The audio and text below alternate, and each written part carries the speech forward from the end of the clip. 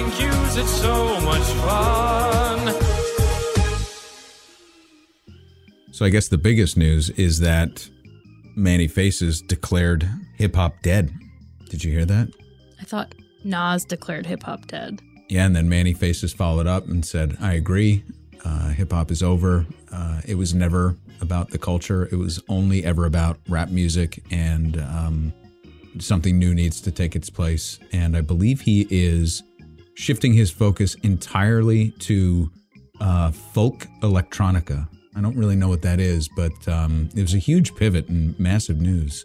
Yeah. Also, Manny Faces is on the road right now and divulged to us that he didn't bring a microphone with him. He forgot to pack a mic. And so he said, please don't say anything that would cause me to have to say anything back to you in this episode. And so those two things aren't correlated, obviously. Yeah. Yeah. Just because I don't have a good mic doesn't mean that I don't have any mic. Jerk. It's just big news. Big news. Huge news. I have big news. What's your big news? I had a really eventful morning. Tell me. Do you want to guess what happened? You got a flu shot and a COVID vaccine on top of your shingles vaccine. No, I did do the flu and COVID combo a little while ago. Okay. I didn't I don't need shingles yet. Okay. No. Any other guesses?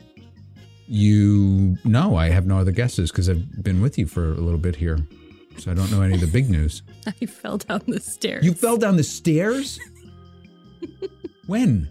Where? Here? My apartment. You did? Is anybody there to see it? I took my sister down with me. You pulled her with you? I went forward like a bowling ball. Oh my goodness. Okay.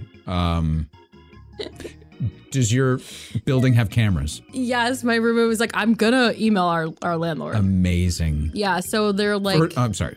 Hey, are you okay? Yeah, I'm fine. Okay, now. I have some like gross bruises. I'll show you them. Wow. Yeah. That's exciting. Yeah, so...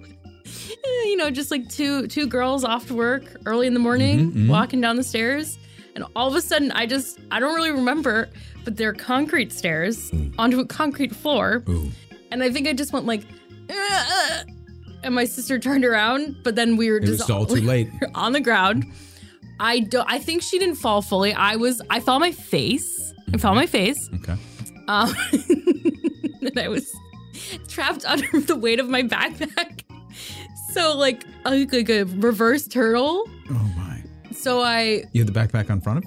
Well, a reverse turtle because they usually get stuck on their backs, not on their front. Yeah. So I couldn't my legs were like on the stairs and my face is like on the ground on this concrete floor. Oh, I hope your roommate can get this video. And I was just like, help, like I can't get my backpack off. Did she lose it and not be able to help you for No, I mean, I think bit? she was too scared. Because we've been watching Chicago Fire and PD and Med. Still? I'm done with everyone but Fire. She's on the early days still. But she was like, her mind immediately went to like calling the fire department, all the ambulances, because she thought it was going to be like, all my bones are going to be broken. Which I think it's actually kind of a miracle that nothing happened because I fell face first onto concrete. See, that's nice that she had that immediate reaction. I think mine would have been more like, I need to get the tape to put this on Fail Blog. I don't think it was funny enough. I think it probably was sad. Oh, okay. I think I looked probably sad, like going like, whoa. Oh, 99. Yeah, wait, look, I'll show you my gross shin. By the way, 101 is here and might make a surprise appearance, which is also huge. Ooh, my. Oh, goodness. Oh. Fucked up that knee. Were your jeans already ripped? Yes. Okay, just checking. Okay, back up. Wow. Yeah, and I like fucked up my hand. Yeah, you did. Yeah, I look like I punched someone out and like this finger was all ripped and I got like a bunch over here. It's a sweet fall. It was. My face hurts Proud a of little you. bit. But do you want does your mind was killing me. Do you know what my first thought was though? Like What? all I was worried about? My glasses. Yeah. I thought they were gonna be smashed. Yeah, of course. And so also this preempts I was holding Christmas presents. Okay. So I had the big like one of those Marshalls bags, you know, that everyone has. Sure. And I think the weight of it, like through, like I think it was like a anchor, or you know what I mean. Like, I was going to say more so that this is what happens when you wake up before the crack of noon. How dare you? Only I'm allowed to joke about my depression sleeps. But yeah, it's possible that my hand-eye coordination had woken up. But yeah, so I was carrying them and they were wrapped really beautifully. Aw. My roommate, she used to work at a gift wrapping, like a gift shop. Oh. So she is like an amazing, her gift wrapping, she can make beautiful bows. Mm-hmm. And so I had her wrap these items. Yeah. And one of them, which happens to be yours, the gift didn't break, Yay. but the wrappings did. Oh. So I rewrapped it and it looks a little sadder. So I'm just letting you know when you see it why it looks like that. Well, you didn't need to get me anything. Well, it's the holidays. This isn't like a humble brag, like I got you a gift. I just wanted you to know, like it was pretty. Was prettier. than Yeah, it is and now. but a miracle didn't break because Okay. there's glass involved. Oh, wow. Because that would imagine if I had a face full of fucking glass, Then you would have been mad at me. probably. But yeah, so it was a really eventful day. Goodness. My sister came out mostly unscathed. Okay. Some emotional trauma, maybe Yeah. a bruise Yeah. on her leg. Oh. And we were texting about it, me, my sister, and my roommate laughing with each other. And my sister was like, I forgot I was on a Zoom call. And she started laughing in the middle of it. She was like, I think my boss thinks I'm laughing at him. And I was like, you should tell him. Tell him that I fell down the stairs and took you with me. So yeah, big breaking news. There's nothing else going on. 99 just avalanche style. Because most people fall, they slide on their butts. Yep. I don't know how I ended up on my front. You were just I carrying went too much. this way. You were just carrying too much. Max made some uncouth gestures. I did not. It was the jerk off gesture. Oh, no, it was not. Goodness gracious. Well, I'm glad you're here in one piece. Let's just say that. Thank you. Thank you for the story. Thank you for sharing You're welcome. as well, because you didn't need to. I You could have mean, let that pass. it's one of those things that it's like when something embarrassing happens, you have to tell everyone you know. Yeah. Well, if- now we can talk to one-on-one about it. Oh yeah, she'll cry laughing. Okay. Guaranteed. We're at that point now where we're laughing about it. I like it. We have a whole bunch of big news actually to break, with the 99's near-death experience obviously being the most important. We told everybody that we are busy preparing the UNFTR 2.0 digital presence, as it were, and we're very close to launching. And the request from our developer, I'm going to call him Rambo. Oh, that was what he asked for? No, Oh. it just it kind of jives with what I call him internally here. Okay. You know what I mean? And he tried to take the RAM from the computer mere moments ago. He did. Yeah. Thieving little Rambo. The request was, can we do it on Jan 1? Can we do it and really start fresh for the new year? And I think that's a great idea. And 99 concurs, because I don't know if you know this about 99, but she is, I don't even know if this is an allowable psychological term anymore. You know how we used to say, us kids back in the day, anal retentive? You can say it. I call myself anal all the time. Okay. I feel like the retentive part just becomes redundant. So, yeah, 99 wanted to do anal and just hold off a little bit. Is that the way to say it? That's the right phrasing, right? I think so. Okay, great. Yeah, there's a few steps I need to take to get there and feel comfortable with it, but Right. Yeah. Very good. Yeah. Okay. So we're going to let 99 do anal before we launch it on January 1st. But I can tell you, I'm really, really proud of the work and I'm very happy. We have a whole bunch of new stuff that we're packing in there, but we're also making it easier to find everything. And that was one of my big bugaboos, is that, initially, we never thought that it would grow to where UNFTR has grown. And so we've cobbled together a bunch of stuff that has been really effective over the years, from the membership platform to the bookshop, at one point on Substack, and then the pod stuff lived in kind of one universe and the blogs lived in another universe and all that. So with a new collaboration to bring our assets together with the folks over at Manny's other pod, which is Newsbeat, we're going to be fleshing out the news feed. And that's really super exciting. We're also going to be adding an additional newsletter. So some of the stuff we've gone over, but it'll make a lot of sense when you see the whole thing packaged up together.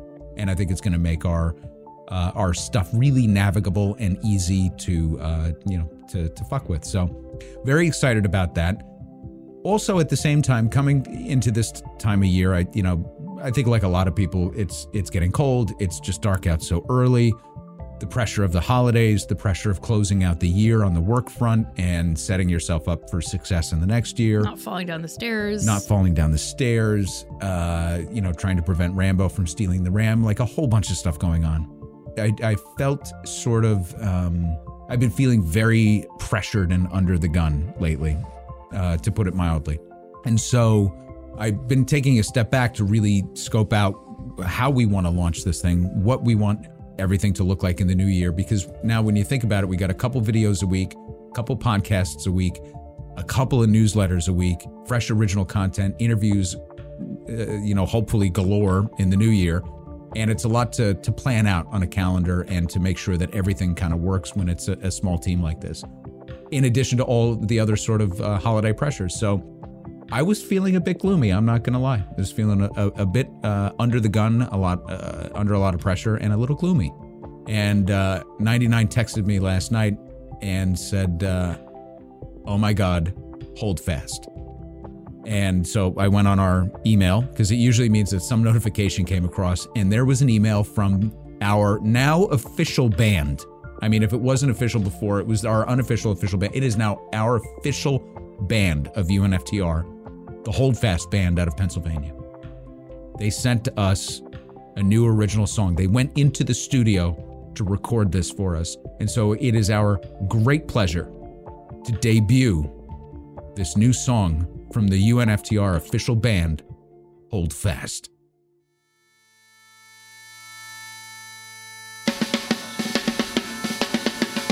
Come listen to the man who knew we finally had enough. So we started up a podcast and called upon his friends. No matter where you're from or your unique political bent, here's the story of our perfect American mess.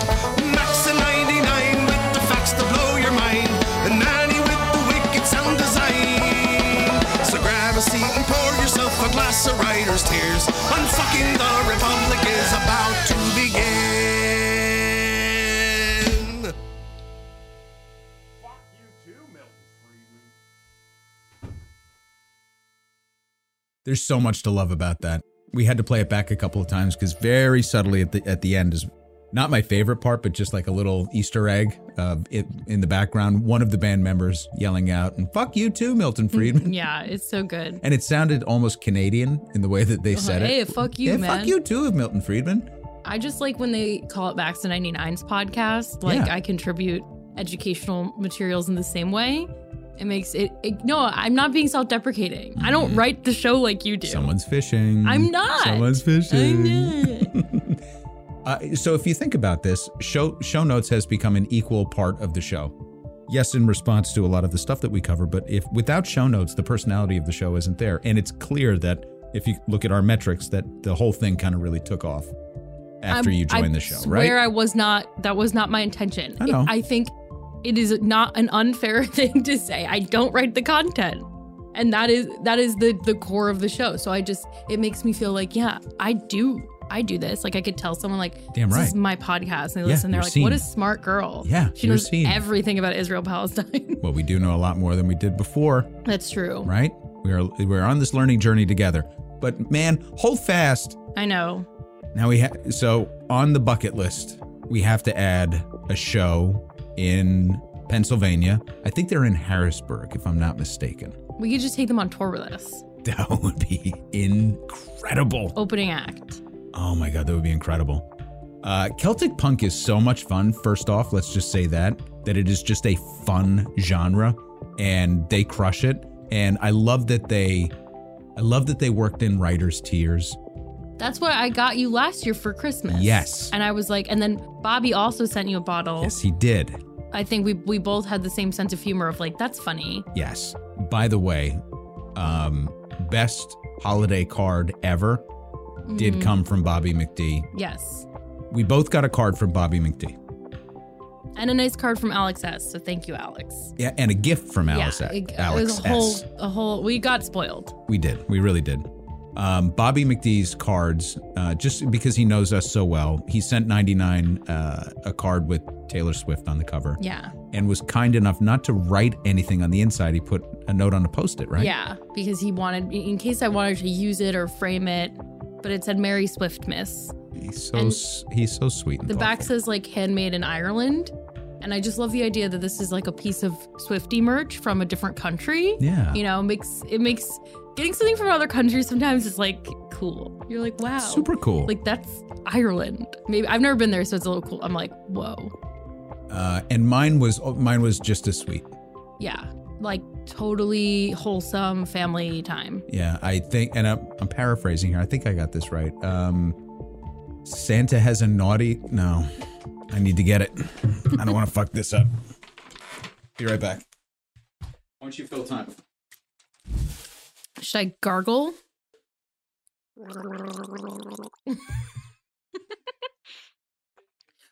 Rambo is in the building and he saw me doing that and he's laughing at me. You're Rambo now. That's your name. I'm talking to him. He's off mic. He caught me gargling. Yeah. You really gargle? A little bit. Okay. Yeah, we love you. I love you. Love you, Rambo.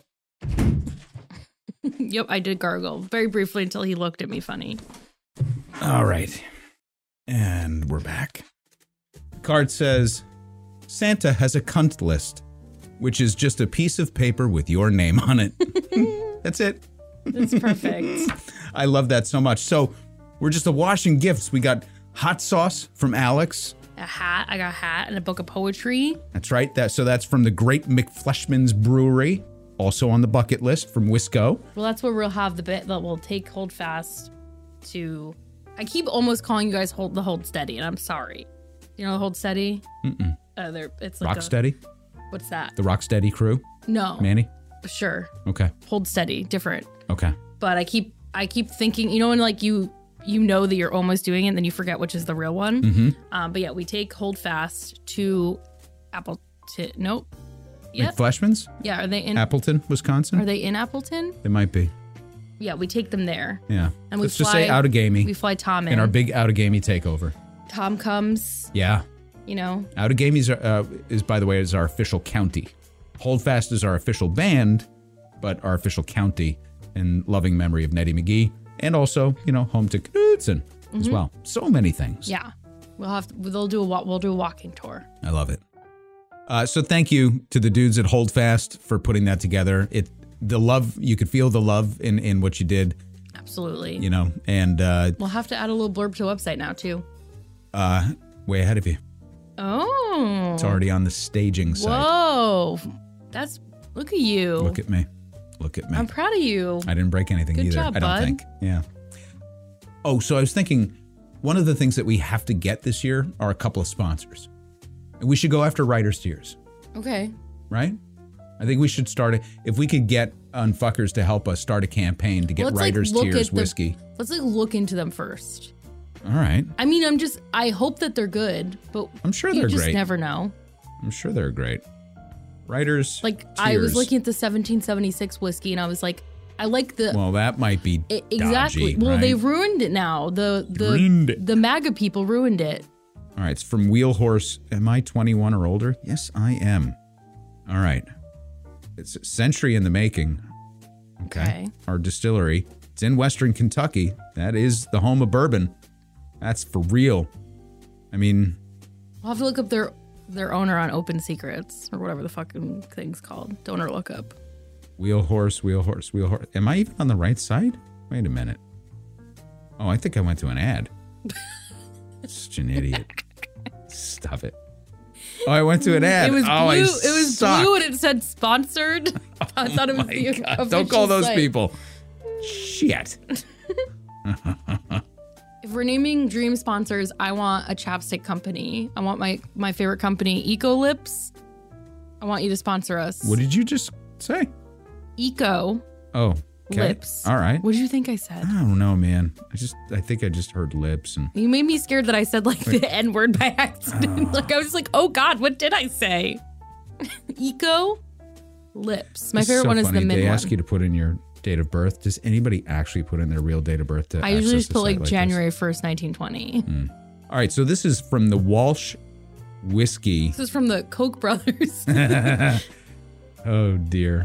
The Walsh story. Hey, oh, there they are. Oh, they look very regal. Are they cute? Like little cuties? No, they're inspired by Ireland's golden era of Irish whiskey. Okay. Established by Bernard and Rosemary Walsh in 1999. Family business. Here's their values.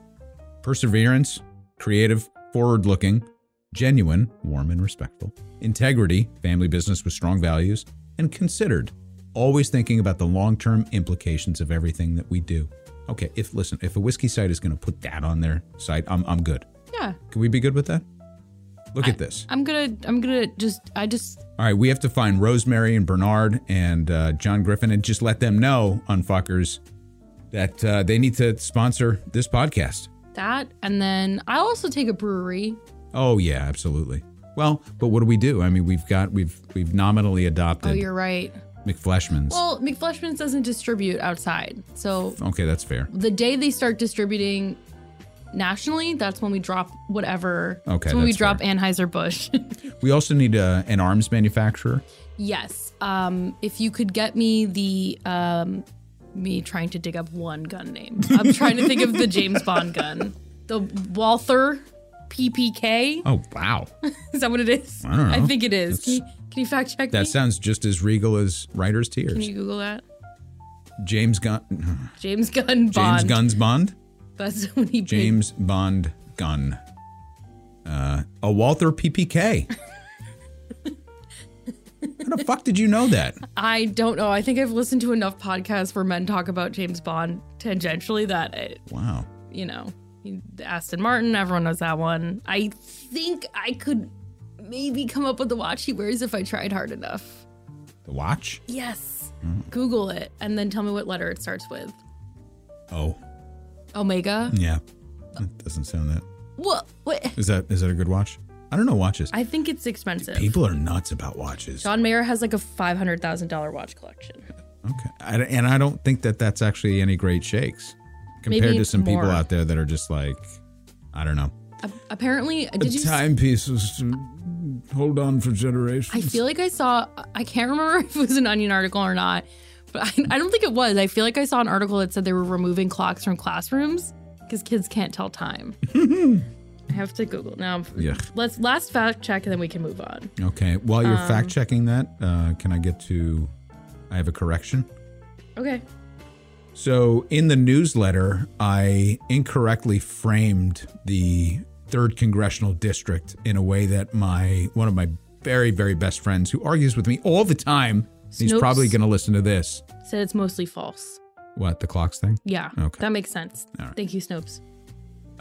Fact checking me, I characterized the 3rd Congressional District in New York as predominantly Jewish. It is not predominantly Jewish. It is one of the most concentrated, top 10 concentrated, Jewish concentrated districts in the country, but it's not predominantly Jewish. It's predominantly white. This person was like, "How dare you say I live among the Jews?" No, this person is a Jew. Oh, okay. Yeah. Fine. And was like, dude, predominantly Jewish. That's not a thing. That's actually not a thing anywhere. And he's right. There is no Israel. predominantly Jewish congressional district. It's one of the top 10 in the country, though, in terms of the density of Jewish voters. Is it? It's predominantly white, and it's only 3% black. So it is white, and there's a growing 1st and 2nd generation Asian population, and then kind of a smattering of some other ethnicities that are in there, but that's so it's mostly white and Asian. But there is a heavy concentration of Jewish voters in that district. But I shouldn't have framed it as predominantly, and that was really dumb and lazy. So I apologize about that. Maybe is it like the local like school district is like, you know what I mean? Like maybe there might be like something, some kernel of truth that what's the word I'm looking for? Fuck. Sorry. Well, there's a great resource that actually Data USA puts out a lot of conflated data about specific congressional districts, and I had taken the word predominantly was sticking in my head because I took it was a predominantly white district, and that was also one of the most heavily concentrated districts for Jewish voters, and I sort of mashed the two up in my head, and I was writing too quickly. I was just trying to give you an out, but No, okay. I fucked that up. And what I love about he tends to live text me when he's listening to show notes, which is awesome. So it's like he's the 3rd person in the room with us when he's responding to it. But sometimes it's days and days after You're we like, drop the what? episode. I'm like, what is he even talking about? Does he right laugh now? at my jokes? He's usually pretty serious and on point with his criticism. So he doesn't stop at the fun stuff. He's just like He's like- really, getting after it. Too much butt jokes, 99. So we're gonna let 99 do anal before we launch it. He's got filthy potty mouth as well. I don't think he would have a problem with any of that. Okay. I just wanted to know if you but liked me. we have very serious differences of opinions on how the war in Gaza is being prosecuted, and it's also one of the. Now again, he's one of my best friends on the planet, so it's a very healthy discourse that we have. But we tend to cede very little ground to one another. But anyway. Well, guess who has the microphone? I got the mic, motherfucker. Yeah.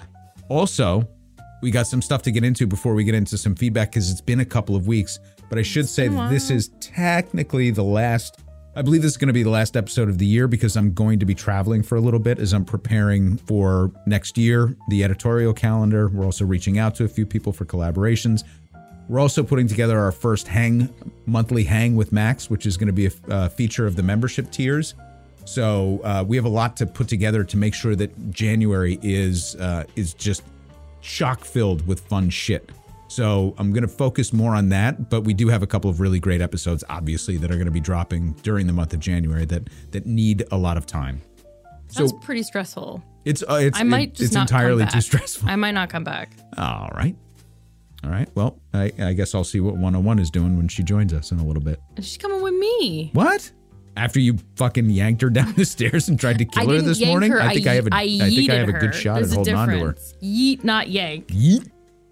So let's get into a couple quick headlines, just giving you the top level of it because you'll see them fully explained in the newsletter.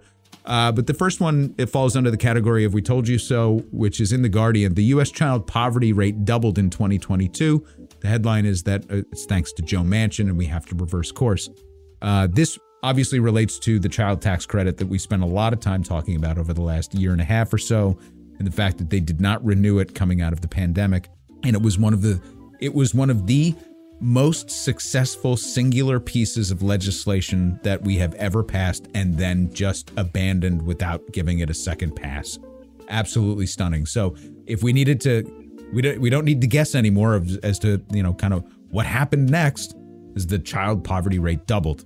And we also have interesting news, of course, in that Colorado has banned Donald Trump from being on the ballot in that great state. Hoorah! Weed first.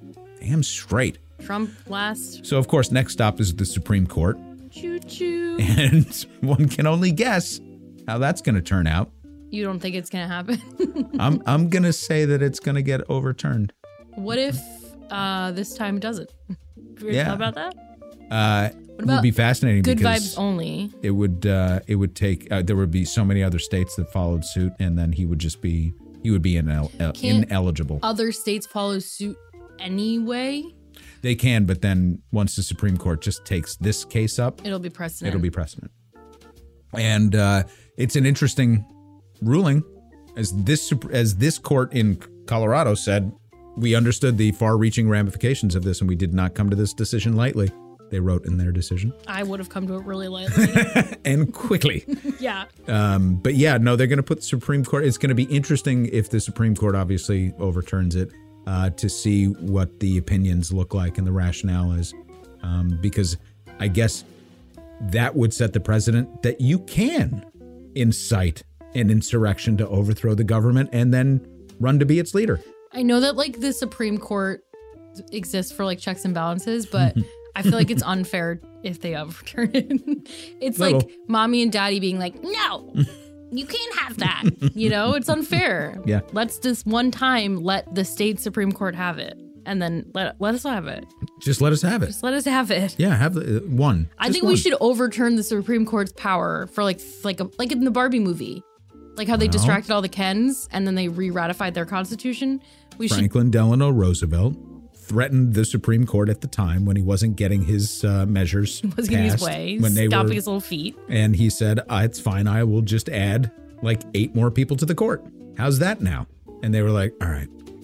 And they shut the fuck blackmail? up. Isn't that blackmail or coercion? It's within technically. It's within his powers to do so. Joseph Biden should do that as well.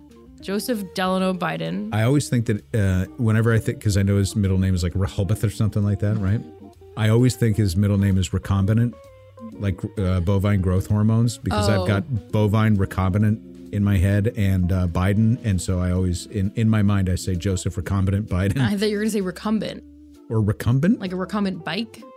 Oh. Those bikes where you're like laying as I punch the mic. Jesus, you are all over the place with my fucking today. like scratched knuckles that hurt. When you're like the people who like lay down. Yeah, that's what that's called. That's a recumbent bike. Yeah, those should also be banned I think because they're they good look for stupid. people with back problems. And they look stupid, and we should ban them. So in my America, we're banning recombinant bovine growth hormones and recumbent bikes. Is that what is it? RGBH? Yeah. What was that for? Is that the one that Ben and Jerry's protested against? Probably and got because banned from a lot of places. Dairies and also, certainly from a lot of dairies because it was showing up in the milk. Right. But then also in like a lot of in order to get the grass-fed organic beef certification, you have to have removed all of those growth hormones because they're basically jacking these cows full of them. A really good segue into the headline that I picked. Well, tell me about that a little bit. So the New Yorker ran an essay this weekend called "What Would It Mean to Treat Animals Fairly?" And I went in, with no expectations, but I found it a very enlightening piece. It was sort of... You learned shit? I didn't learn necessarily. It was more framing the issue from two different standpoints, one from an ethical standpoint and one from a philosophical standpoint. So we should, not eat animals because it's bad versus I guess they're sort of the same in their core, but one of them is more like, do no harm, period. And the other one is like, no, animals should have standing. So it started with a anecdote of a case in Utah where a sanctuary stole 2 piglets from a pork place. Couldn't remember what pigs were called. And they actually won. Slaughterhouse? Yes. Okay. They won. Well, they wouldn't call themselves a slaughterhouse. They would call themselves like a pork producer. And they were sued by this company and they won because theft. Yeah. Property. But no, the animal rights activists won. Oh. Because for they real? were able to argue that they were able to sway the jury essentially, like, yes, we stole, but was it wrong based on the conditions and the treatment and everything? But the piece highlights 2 books that are either out or coming out soon. One of them is a new version of a 70s book written by the same person who's like updating it. And the other one is the one who's like talking about animals having standing. And I thought the only thing that has standing in like a human would be corporate speech and money. That's what she's trying to change. Interesting. Because, she was saying... That seems like an enormous precedent that could cause a lot of trouble. Good trouble. I'm just saying that. So that happened. That happened a couple of years ago, I think. And the way she's talking about it in the article was, how would an animal advocate for itself? Well, it's just like in any other case where someone couldn't advocate for itself. They're appointed someone to advocate for them. Mm-hmm. I don't know. It was just it talked about like how it wasn't graphic. There were a few like little bit of graphic tidbits. But if you're sort of someone who's on the fence about the idea or want to learn more, especially if you're someone who in that Facebook group enjoyed that fucking Neil deGrasse Tyson video that made me physically ill and angry. So if you enjoyed that, give this a read for me. Okay. Because animals matter. Yes, they do. So that will be in the newsletter. And there was a good section that combated people being like, well, what about the vegetables? And it's like, nope, we're actually the most crop grown is soy to feed animals. What about the water? Well, the runoff from a lot of these plants is poisoning our water. So there's an answer, not to be like, there's an answer for everything. What my parents would say to me if they thought I was, talking back. Like, you have an answer for everything. But we do, because it's true. Okay. Sorry. Triggered. All right. trauma. So that will be in the newsletter as well. Yes. And while we're talking about the newsletter, just briefly, if you have, I'm officially soliciting commentary on the newsletter, because the newsletter and the new newsletter that we're going to be launching in 2024 are going to be core to our growth. So I would love to hear your feedback, things you like, I can see a lot on the analytics as to what people are clicking on and what they enjoy. That's a lot of fun, especially, and it also makes me think and rethink some of the things that I'm, quote, obsessed with, and making sure that Sometimes they like when you link a song. That's usually clicked upon, which is a lot of fun. But you got to take this stuff really seriously. So I'd love to hear from your perspective, if you look forward to the newsletter, why? What do you love about it? And or do you see the newsletter and you're like, I don't need to read it. It's not giving you something that you would otherwise look for in the newsletter. I would love to know. We're going to inject some RGBH into this newsletter. Yes. Some hormones, baby. Bovine hormone. That's right. We're going to get all those fat striping in there, and it's just going to be delicious meatiness that just bleeds when you bite into it. Maybe if you didn't eat meat, you wouldn't have to intermittent fast. Yeah, probably. Got called out. And then on WSWS, we've got an article about the impact of high interest rates on developing nations, also falling under the category of We Fucking Told You So. You're a World Socialist website head. Yeah, I like it a lot. One of the things that we're including on the new website, by the way, that is going to grow over the next several months is a list of progressive resources.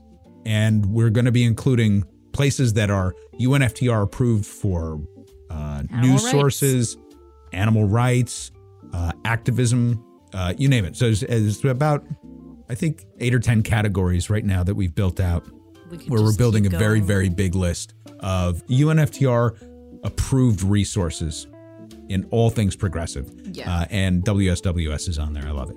And don't worry, we will continue to update and iterate as people make missteps.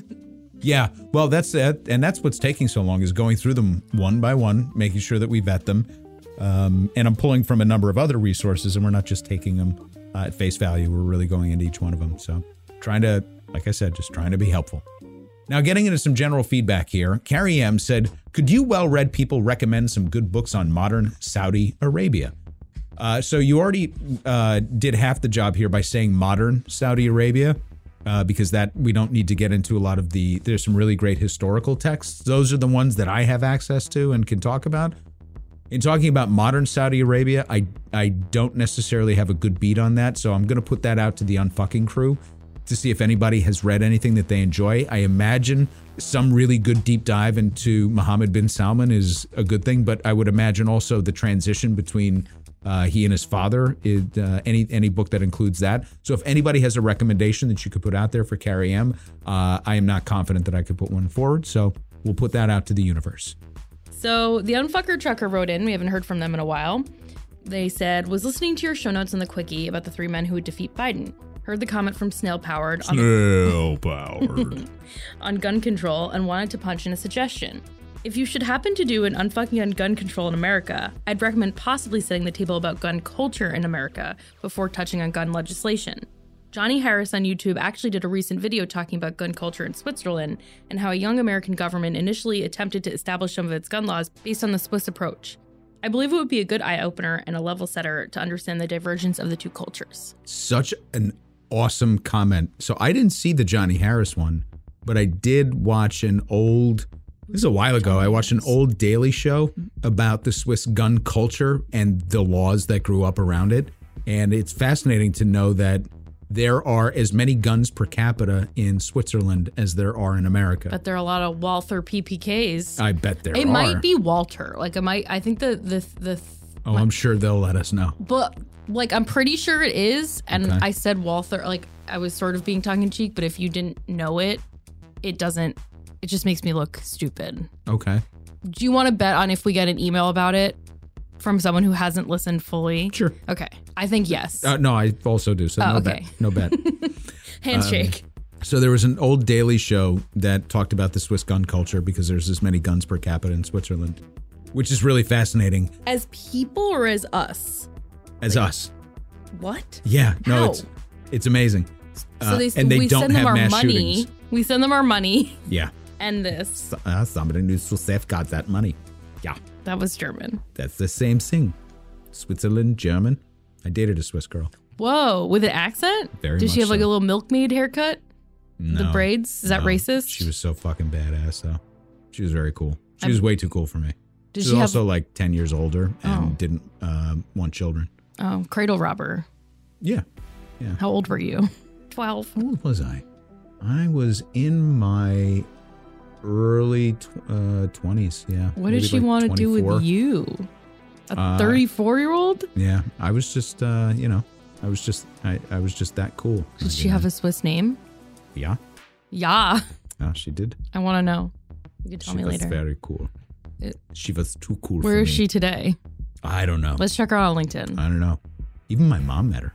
Whoa. I know. It was what do you call those?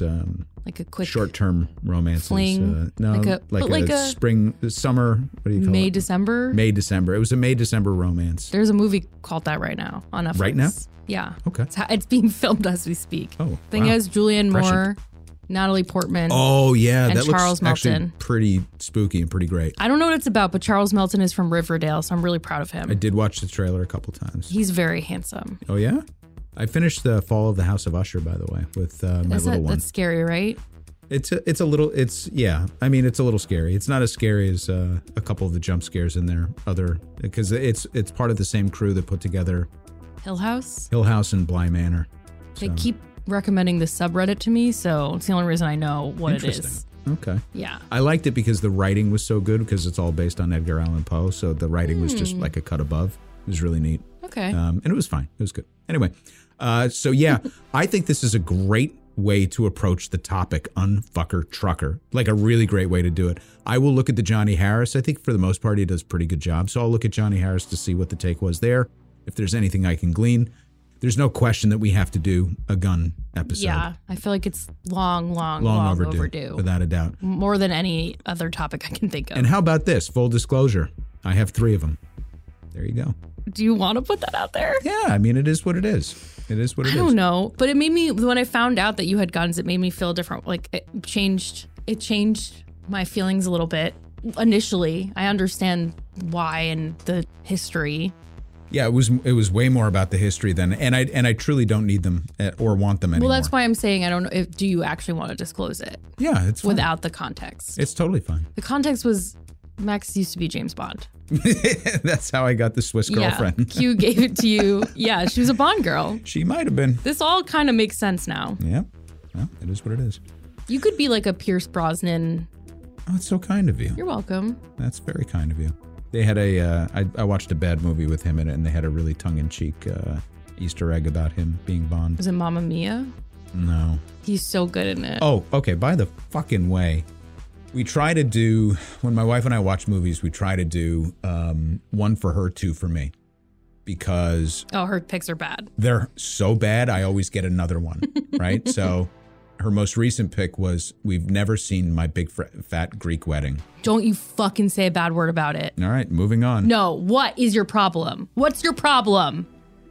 Did you watch the first one or the third one? The first one. What's your problem with it? Let's just say I got more than 2 picks after that one. What? It is the worst editing I've ever seen. Who cares? It is the least believable story. They're Greek. Okay. Greeks aren't real? They have big families. Yeah, I get it. It is the least believable romance, the worst story arc for the individuals in that movie. So fucking Why, poorly acted. I mean, so poorly acted. It was a disgrace. And the editing is so disjointed. It's like somebody made it on a fucking, camcorder. It was 2003.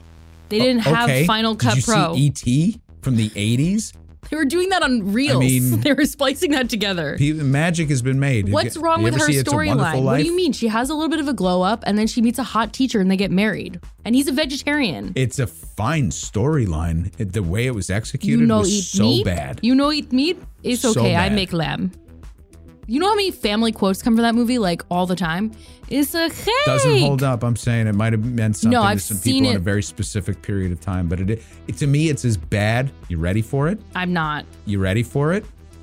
It's as atrocious as Love Actually, which is one of the worst fucking movies I've ever seen. I know that you hate that movie. Because it's terrible. It's not. I just watched it. And every person in it is a shitbag and a shitheel. That is fair. That is. And I don't even understand how anybody roots for any of those couples. Well, you're not. You're rooting for Emma Thompson as. Emma Thompson is an international treasure. She's amazing in that movie. The way she conveys her pain when she's realized. Alone. She is alone on the screen and nobody can hold a candle to her.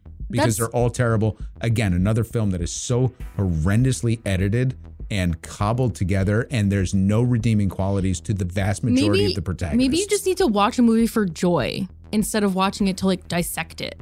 I try.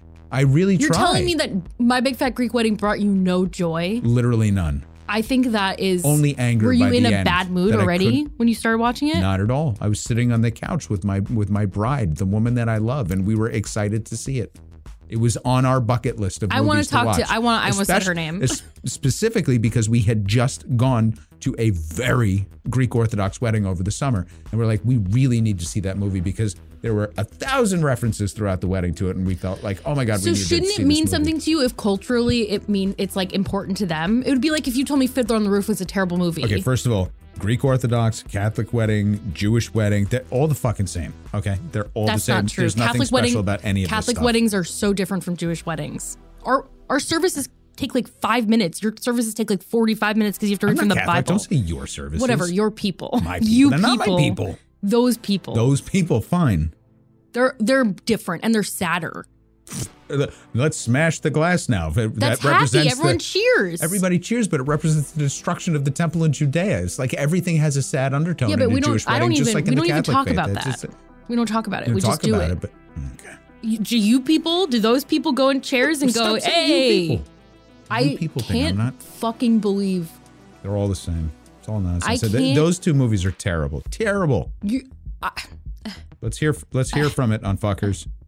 Now, speaking of Unfucker Trucker, what about John Corbett? You think he wasn't good? Who? He looked Greek.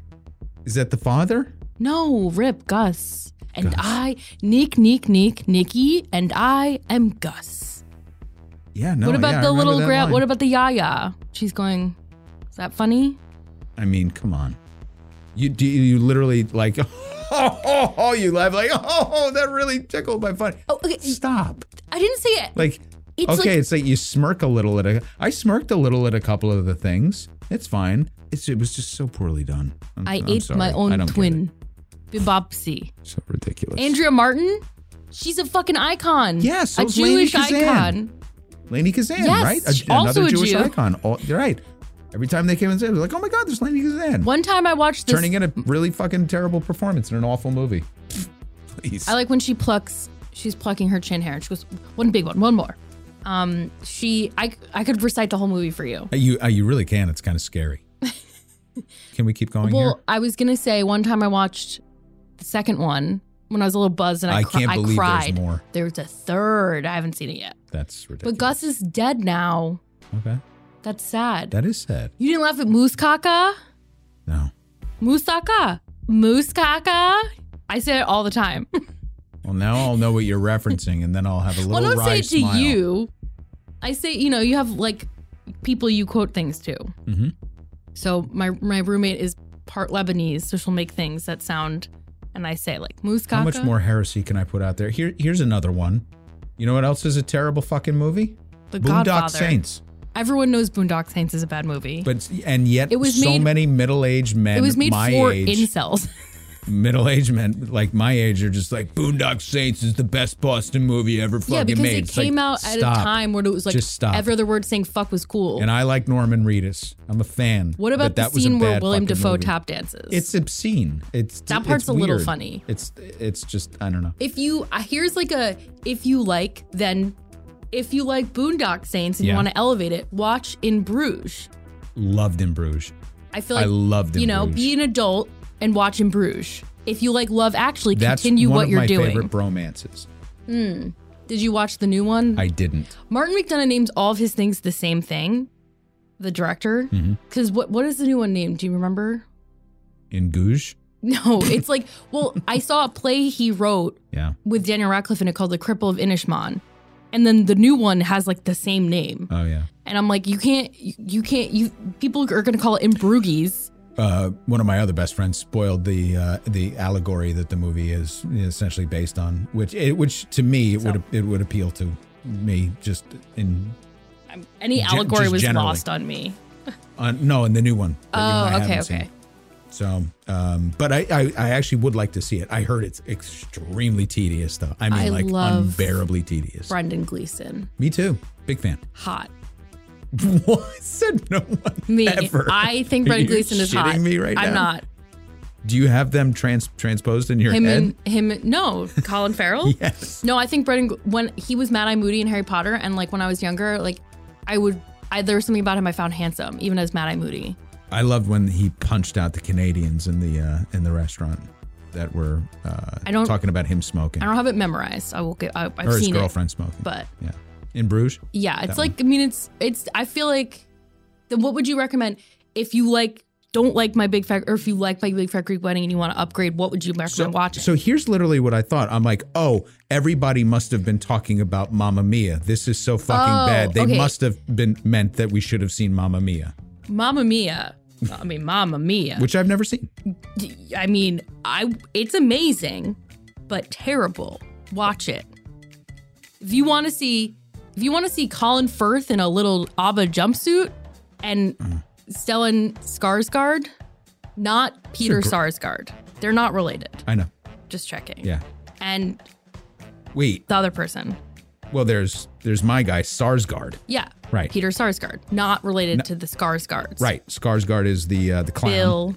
Right? That's his kid, right? Yes. Yeah, but Stellan, is the dad. And Stellan is the guy from the killer from Girl with the Dragon Tattoo. Sure. Okay. Never seen it. All from Good Will Hunting, the professor in Good Will Hunting. Yeah, right? of course. What are you saying? Why are you being like that? Never seen it. Good Will Hunting? How do you like them apples? Fuck. Noah J. sent a really long, thoughtful email with a lot of feedback from over a couple of years. So we just picked out a couple of highlights from it. I picked out the self-aggrandizing portion because it was so kind. It was really awesome. But he really did, he went deep on a whole bunch of other episodes. And Noah, just want you to know you are seen and you were read. So thank you for sending that in. So here's the self-aggrandizing portions as 99 so aptly stated. If I had one request, do more episodes that bring out your fire, Max, because when you end on a passionate note, the passion is felt on my end. People love when you get angry. I think there's going to be a lot more of that in, I think 2023 was my pensive year, and I think I'm going to get all riled up, especially because it's an election You got year. shit to work through this year? I do. And I worked through a lot of stuff in 2023 from a... It's been an emotional year. It has, and I feel like it was a gap-filling year. Like I felt a little fraudulent coming into some of the episodes that I really wanted to get to and felt like I didn't have the context for it. So that's why I feel like it was our gap-filling learning journey year, and then we can explode back onto the scene in 2024. It's like the season of Community where Dan Harmon didn't write for it. They call it the gas leak season. Oh, interesting. So then they reference it and they'll be like, that was because of the gas leak. Because why did you act like that? I have such strong feelings against Chevy Chase that I never gave the show a shot. That's fair. Yeah. I mean, he did basically leave because he essentially plays himself, like a racist, cranky curmudgeon. Yeah. And fought with everybody as he does. Yeah. And then they were like, you got to go. I heard him on Marin recently. I didn't you link that in the newsletter? I did, because it's like if you want to understand why people hate him so much, just listen to that episode. I thought he was pretty racist and sexist. I don't know if he was Me Too'd or anything, but I'm confused why we're still giving him a microphone. It was weird that he was even there, and I think that was even Marin was like, I have to do this because it's him. Okay. Because there was there's legitimately a 15-year period where he was, in terms of just pure box office numbers, everywhere. The king of comedic movies. I mean, the king. His run was legendary. Yeah, a run like most people don't get. And holiday times too, especially. Still and forever. It will forever be, Clark Griswold Christmas. You know what movie I've never seen? Christmas Story. Wow. I've seen seriously snippets of it on TV. I know you'll poke your eye out, and I know the lamp. Yeah. And I know the kid gets his tongue stuck. and they made a new one that people were like, it was fine. Okay, so for me, Is that like, oh, the bunny outfit it goes. in this Holly movie? It's a Wonderful Life. Okay. Mary, you want the moon? I'll get you the moon, Mary. Zuzu's pedals. I think I have a good Jimmy Stewart. You do. Thank you. That one wasn't good. Elf. Shop Around the Corner. Christmas Story. Okay. You? Love Actually. I'm ridiculous. not going in order. Oh my God. Love Actually. You know what I watched recently? Sorry, Noah, but you know what I watched recently? The first Santa Claus. And Tim Allen. Yeah. The second one's amazing. Oh. The first one I Amazing. was like, I don't know that you as an adult would come to it with the same joy as because it came out when I was like 5. Fair. But my mom still loves it and watches it during Christmas. But the first Santa Claus is fucking depressing because he's like an absent father who doesn't want to be present in his kid's life. He's a workaholic. And then here's a spoiler. Me and my roommate were pontificating about it because Santa falls off the roof and that's how he puts the jacket on and becomes Santa. But we were kind of looking at it and we were like, did he fall off the roof on purpose? And then he just sort of like blipped away. And we were like theorizing. I was like, what if he was chosen to be Santa? Like they knew he had it in him.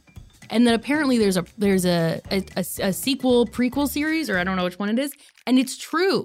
He was chosen to be Santa. But so he puts on the suit, they go to the North Pole, his son comes with him, and all this stuff. And then the son becomes so obsessed with Santa that they like take the dad's parental rights away. And because he also starts gaining weight and getting like a beard and shit. So it's just this man who's seemingly devolving into insanity, who can't see his son anymore. And at the end, it's like, I am Santa. But I was like, this movie is so bleak. Dark. It is. Like he comes into work like really fat because he's Santa now and everyone's like worried about him. It was very bizarre. I mean, not that so being fun being Juice-plained the origin story of Santa. You've never seen The Santa Claus. No, I haven't. Okay, but Also something I wouldn't volunteer to watch because Tim Allen's in it. Because I dislike him. I know, but this was it happened before. I mean, he was. But then again, I will watch a Christmas Vacation. Well, okay, so I like an Elf. I got a little burnt out on Elf, you know. Sure. But definitely Love Actually. I'm gonna throw one out there. The Family Stone, terrible movie. I love it. Rachel McAdams. Fan. The dad from Parenthood. Coach? Is that his name? Is he Coach? Craig T. Nelson. Yes. Diane Keaton. Sarah Jessica Parker. One One of the worst actors Dermot who ever lived. Mulroney or Dylan McDermott. I just saw that sketch. It's I couldn't answer the question during it. They do one when Arcade Fire was on. I mean, Arcade Fire is slightly canceled now, but What? Yeah, God, I keep can't. up. I'm sorry. It was very devastating to me. But they did new member of SNL or Arcade Fire member because they all kind of had like a wacky look to them. But yeah, one of the Dylan McDermotts. By the way, this cast is off the charts. I know. Diane And Keaton, Sarah Jessica Parker, Rachel McAdams, Claire Dermot Mulroney, Danes. Luke Wilson, Claire Danes, Yes. Tyrone Giordano, who I recognize his face, Craig T. Nelson. Mark Brandanowitz from Parks and Rec. It's like you should watch it, but like watch it with your wife and enjoy that it's a bad movie. But there's something about it that's very. I actually don't think you should watch it. It might be personally triggering. I'm realizing now. So don't watch it. An uptight, conservative businesswoman accompanies her boyfriend to his eccentric and outgoing family's annual Christmas celebration to find that she's a fish out of water in their free-spirited way of life. Why would that be triggering to me? Well, do you want me to tell you what happens? It's upsetting. Oh, no, never mind. Yeah. Okay. All right. So watch it or don't? I'm confused. I think people should watch it. I think you might make you sad because of what happens. All right. Okay. Yeah. That's fair. Read the wiki plot if you want to know. All right, should we get back to Noah, by the way? Well, I didn't list You my did other your 3. movie. I can't. I don't know. What? The biggest argument to date on the rewatchables is whether or not Die Hard is a Christmas movie. I'm so tired of that argument. Yep. Okay. Wait, did I say? I said one. Well, Shop Around the Corner is great. Never heard of it. It's the original. It's Jimmy Stewart. It's the plot of You've Got Mail. Like that's the original story. You've Got Mail is the one where they're pen pals, right? Yeah. Oh, I'm thinking Sleepless in Seattle. I know they're the same movie. Got it. But yeah, so the plot of it is that. That's adorable. And it's a holiday movie. Yes. Okay. Because it takes place during the holidays. All right. So does The Godfather at one point. So I mean, so does Harry Potter 1 and 2. Harry Potter. Harry Potter, not a real movie. And it's written by a TERF. I can't believe you like it. She wasn't a TERF when she wrote it that we knew of. All right, can we honor Noah J here? Fine. He's complimenting us. I feel like I'm missing a big movie. That sure Christmas we are. movie. 99, Warrior for the Word Police. Thank you for speaking up for those who don't feel comfortable doing so. Maybe we should have kept in my diatribe and you berating me a couple weeks ago. Oh, you figured out that I cut it out? It's made you one of the most considerate people and helped me check my assumptions about what things mean to people. And then you asked, apparently we brought up Parker Posey. I don't remember bringing Parker Posey up, but you said Josie and the Pussycats, amazing movie, 10 out of 10. So here, I'm mentioning it for you. I love it. That's got a star-studded cast. I don't think I saw Josie and the Pussycats. Tara Reid. Everyone's name is Tara Reid escaping. never happened. She was supposed to happen and then she didn't happen, right? She's a little mentally ill, I believe. Okay. I think maybe drugs. Okay. Tara Reid, Rosario Dawson. Oh my goodness. What's her name? She was formerly the betrothed to Cory Booker. Yeah. What's her name in She's All That? I mean, yeah, what's her name? No idea. Rachel? Is her name also Rachel? I don't know. I know her name, but it's completely escaping me. Her name's Lainey Boggs and She's All That. I'm just lighting up IMDb here today. And then Parker Posey, Alan Cummings. Always fun when Alan Cummings makes an appearance in a movie. Travis Birkenstock from Clueless. Breckin Meyer. Okay. Donald Faison. Oh, wow. That's Josie and the Pussycats. Yes. Really? And there's some songs. I was probably Rachel Lee talking Cook. about Parker Posey being part of the crew, the Best in Show crew. Okay. That's probably, if Noah's going back into the archives, that's probably what we were discussing. Yeah, they mentioned Best in Show, so that makes sense. Yeah. But I love Josie and the Pussycats. Fair. Okay. They have songs in it because they're a band. Right. Well, I grew up watching the cartoon. Well, he looks at me with his innocent eyes. I wish 99 would go on camera because when she breaks into song, and this is every time. What do I do? She locks her gaze with me, but she's not looking at me. She's looking through me for the lyrics. And she's almost like an axe murderer creepily sings at me as she's recalling these lyrics. And so it's always something like this where she's looking at me deep. That's in so the upsetting. eyes and it's really fun and funny for me. I thought you were going to say I light up. You definitely light up the room. I'm terrified. And also you light up the room. Oh, no. It's great. All right, now I'm going to have to close my eyes to do it for next time. Noah has a comment for Manny. Manny, your recent response and episode about Hip Hop Can Save America hit hard. I've added HHCSA to my playlist. Manny, he called you a wonderful surprise. Oh, that's what I call one of my daughters. And some general feedback from Noah said, thank you for sharing why L, this really does go back, is the first in the LGBTQIA plus episode. As a member of the community, I find their reason very impactful and now encourage people to stop using the slang alphabet mafia, queer community, etc., because it limits the intended impact of fighting the patriarchy. Good stuff. And in the military complex episode, you shared the earlier reports of climate change and naval initiatives in the 1990s. This has changed my strategy in talking to climate change deniers. I also like to bring up the UN climate report to remind people of the expected events that will cause mass migrations. So this is just a little snippet. A snippet of a very long email, catching up all at once. Awesomely written, so fun to actually go through that because it was like we actually could have published it as like a 3-year in review. Yes, honestly, by Noah J. It was great with a little commentary. It's an op-ed. It was cool. Next up, we've got John J. Yeah, so John said, don't know how you folks regard the show, but I think Behind the Bastards is a lot of good info and history, while being quite a bit snarkier and darker humor than you people. They did a multiple-part story on Kissinger, so I don't know that I would appreciate a super deep dive on him, maybe more his legacy than his history. Yeah, I think I called out that series specifically. It's the only long Behind the Bastards series that I actually got all the way through. I was fascinated by it. They did such a great job on it. And it was one of those series where it made me not do an episode on Kissinger because it was like out of respect. Yeah, it was like they did that and they crushed it and they did such deep research on it.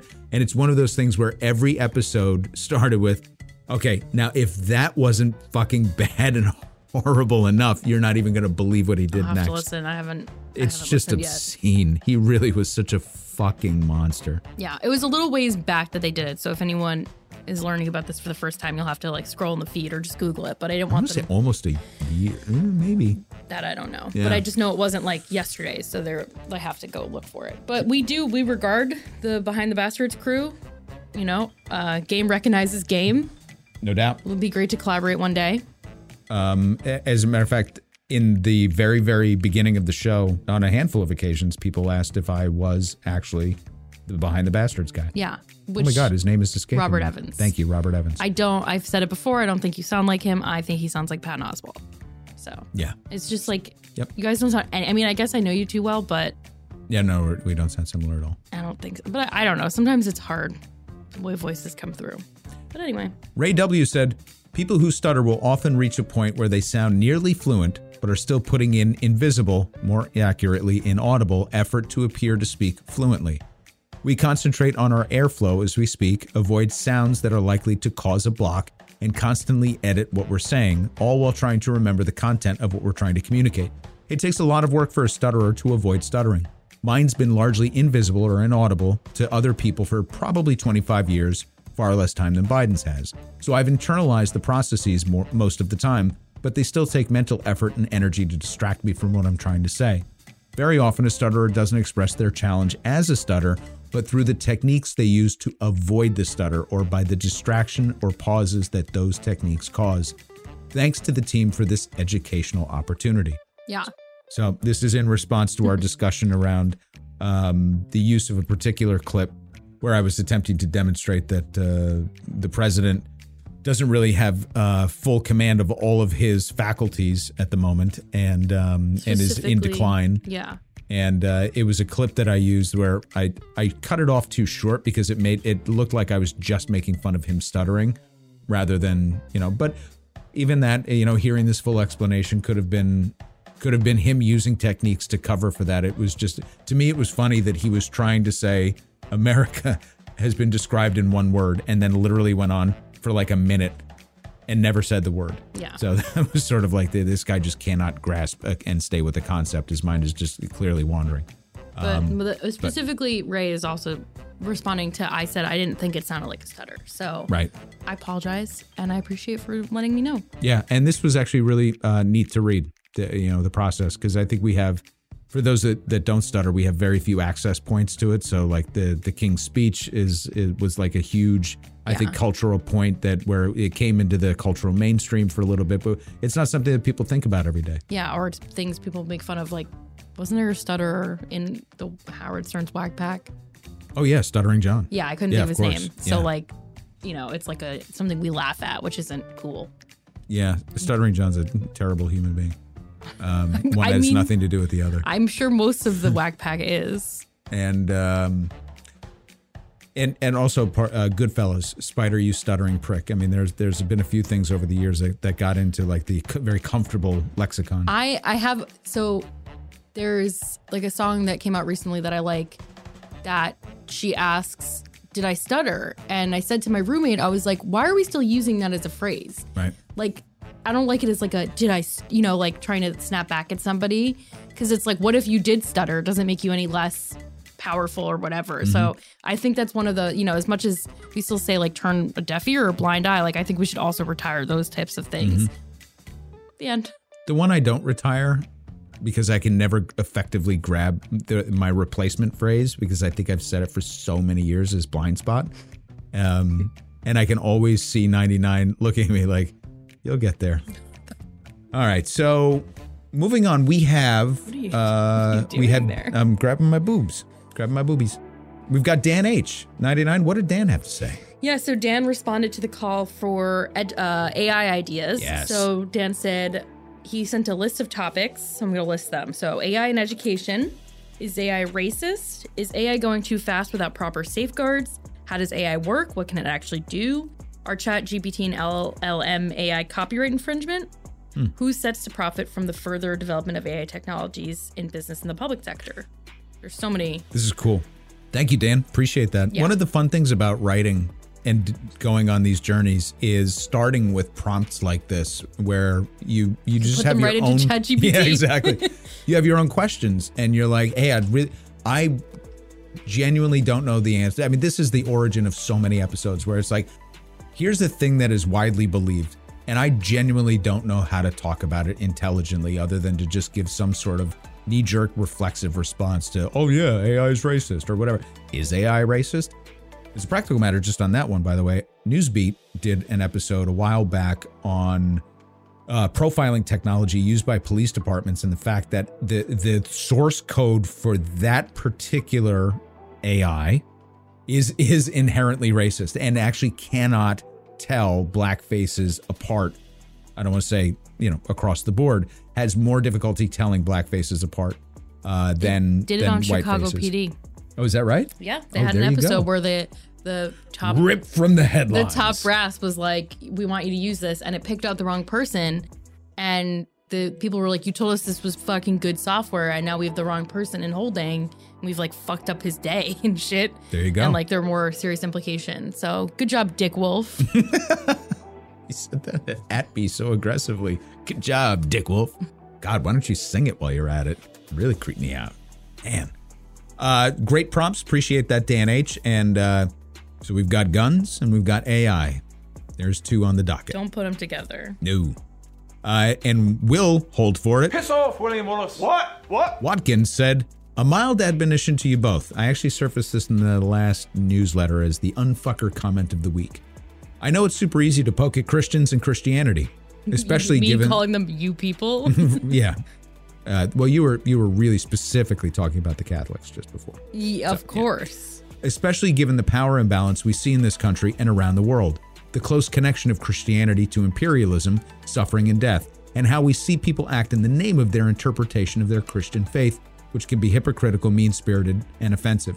Nevertheless, I would suggest that whenever you are dealing with or talking about articles of faith, of any faith traditions, that you do so with less of a tongue-in-cheek attitude.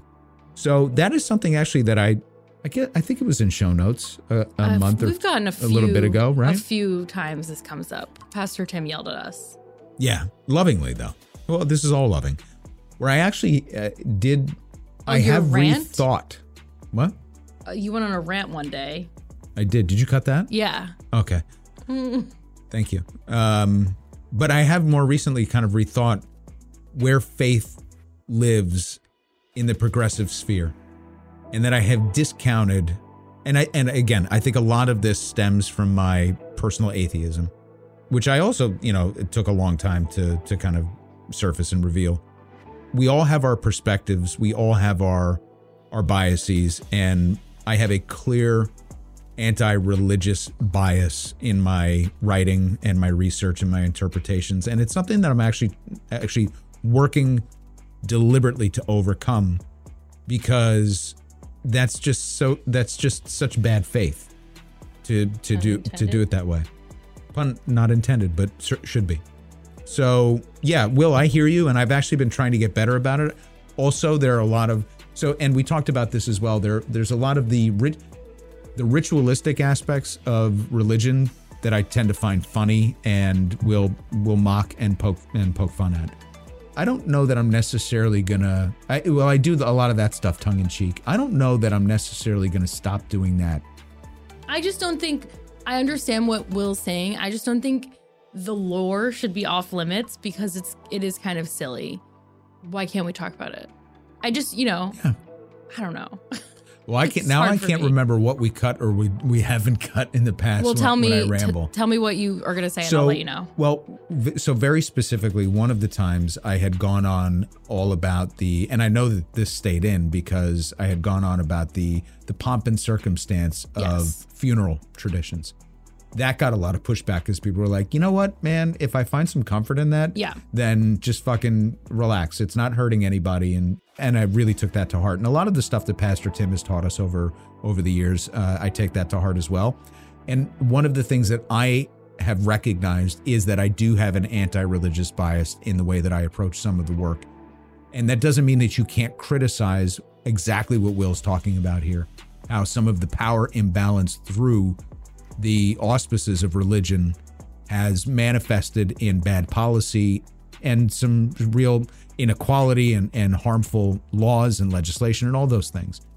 People interpreting scripture in a particular way and then trying to craft a worldview and then policy and then law around it is really damaging. And that's the stuff that's all fair game. There's so many inconsistencies in scripture that I think it's valuable to call that stuff out. And I actually have a buddy of mine who's going to come in the new year, and we're going to sit down and we're going to do a little Bible study together, which I think will be a lot of fun. On mic? On mic, nice. Yep. So we're looking forward to that. And it is something that I'm looking to incorporate more of. You can't tell history without talking about religion. So it's silly for me to try and avoid or evade these arguments. And some of the ritualistic stuff, though, I think I will continue to I'll continue to have sort of a tongue-in-cheek approach to it, but I will try to do so with sensitivity. Yeah, I think for me, it's like I have nothing but respect for people who live their lives by the tenets of like the Bible, but like people who are kind and forgiving and open and all of those qualities that Jesus stood for, quote unquote, depending on your belief of who Jesus is, but at least to my understanding, what Jesus stands for. Like I have nothing but respect for people and caviar that they don't evangelize me because, you know, everyone to each their own. But there are so many people who act in bad faith, pun intended, of that it's like the people who have to kind of suffer through it. Like, and I'm trying to be really careful with my words here. Like a casual religious person who's living their life being a good person, I'm not saying I have to suffer through your existence. But like the person I was behind a car today that had stickers that said Jesus, kindness, but then they had don't tread on me and we the people.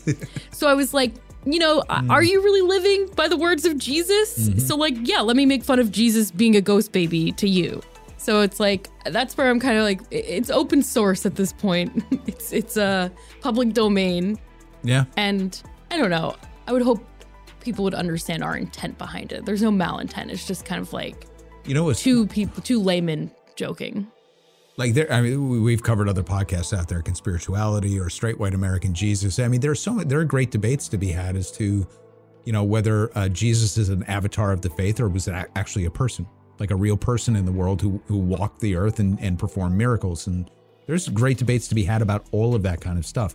To what extent it influences policy and our lives on a day-to-day basis is the intersection that we need to be concerned with here. That's where I need to take it more seriously and take greater steps to include a perspective that kind of honors some of these traditions when they either positively or negatively impact circumstances on the ground today. That's and I think that's really what Will's kind of getting at and what Pastor Tim has spoken about in the past as well.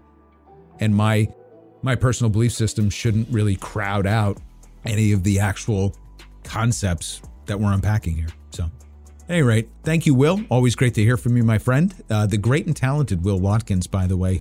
We've talked about his art before because he happens to be a very talented artist.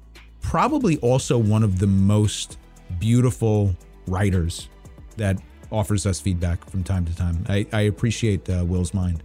Anyway, let's move on. We've got Goat. Yeah, Goat said I did mix up my words the other week when I said, or Goat saying, effective altruism is about using evidence and reason. So your efforts or donation does as much good as possible. It's very here and now. And then there's something called long-termism, which emphasizes the well-being of generations to come. And he says, I won't say the latter is pure horseshit, but it's kind of stupid.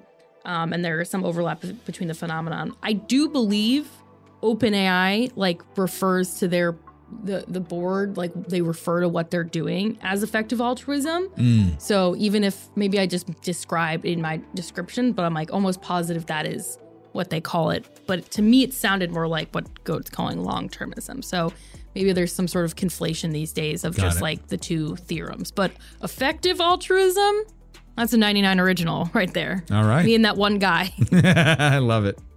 And Linda P. said, I've been wondering about the effect on Israeli politics of the Haredi, the ultra-Orthodox Jews, receiving preferential treatment in military service and taxes. See Wikipedia on exemption from military service in Israel and search their special tax status. It seems to me that creates an artificial pool of very conservative voters. After all, if liberal politicians are elected, those special privileges will likely be revoked and the Haredi will be treated, well, equally, right? So Linda, I included this comment because I have a lot more to research. There's what you're stating, which is, my understanding is true, that they do have exemption from military service and also special tax status, but I don't know if that's as individuals. So let me just put that to the side. My understanding was that their organizations enjoy special tax status, and I didn't know that or understand that they as individuals did. So that's something I'll look further into.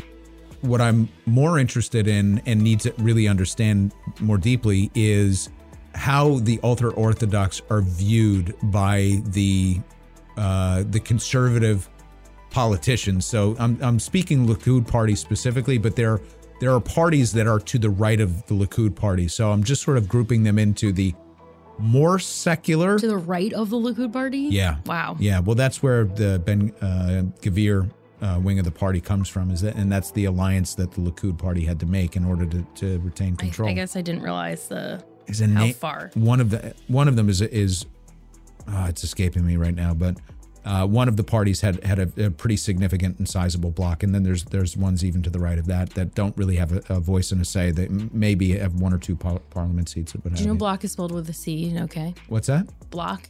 There's no K in it. BLOC. Yeah. Do I put K in it? Mm-hmm. I do that? Yeah, it just occurred to me tell you.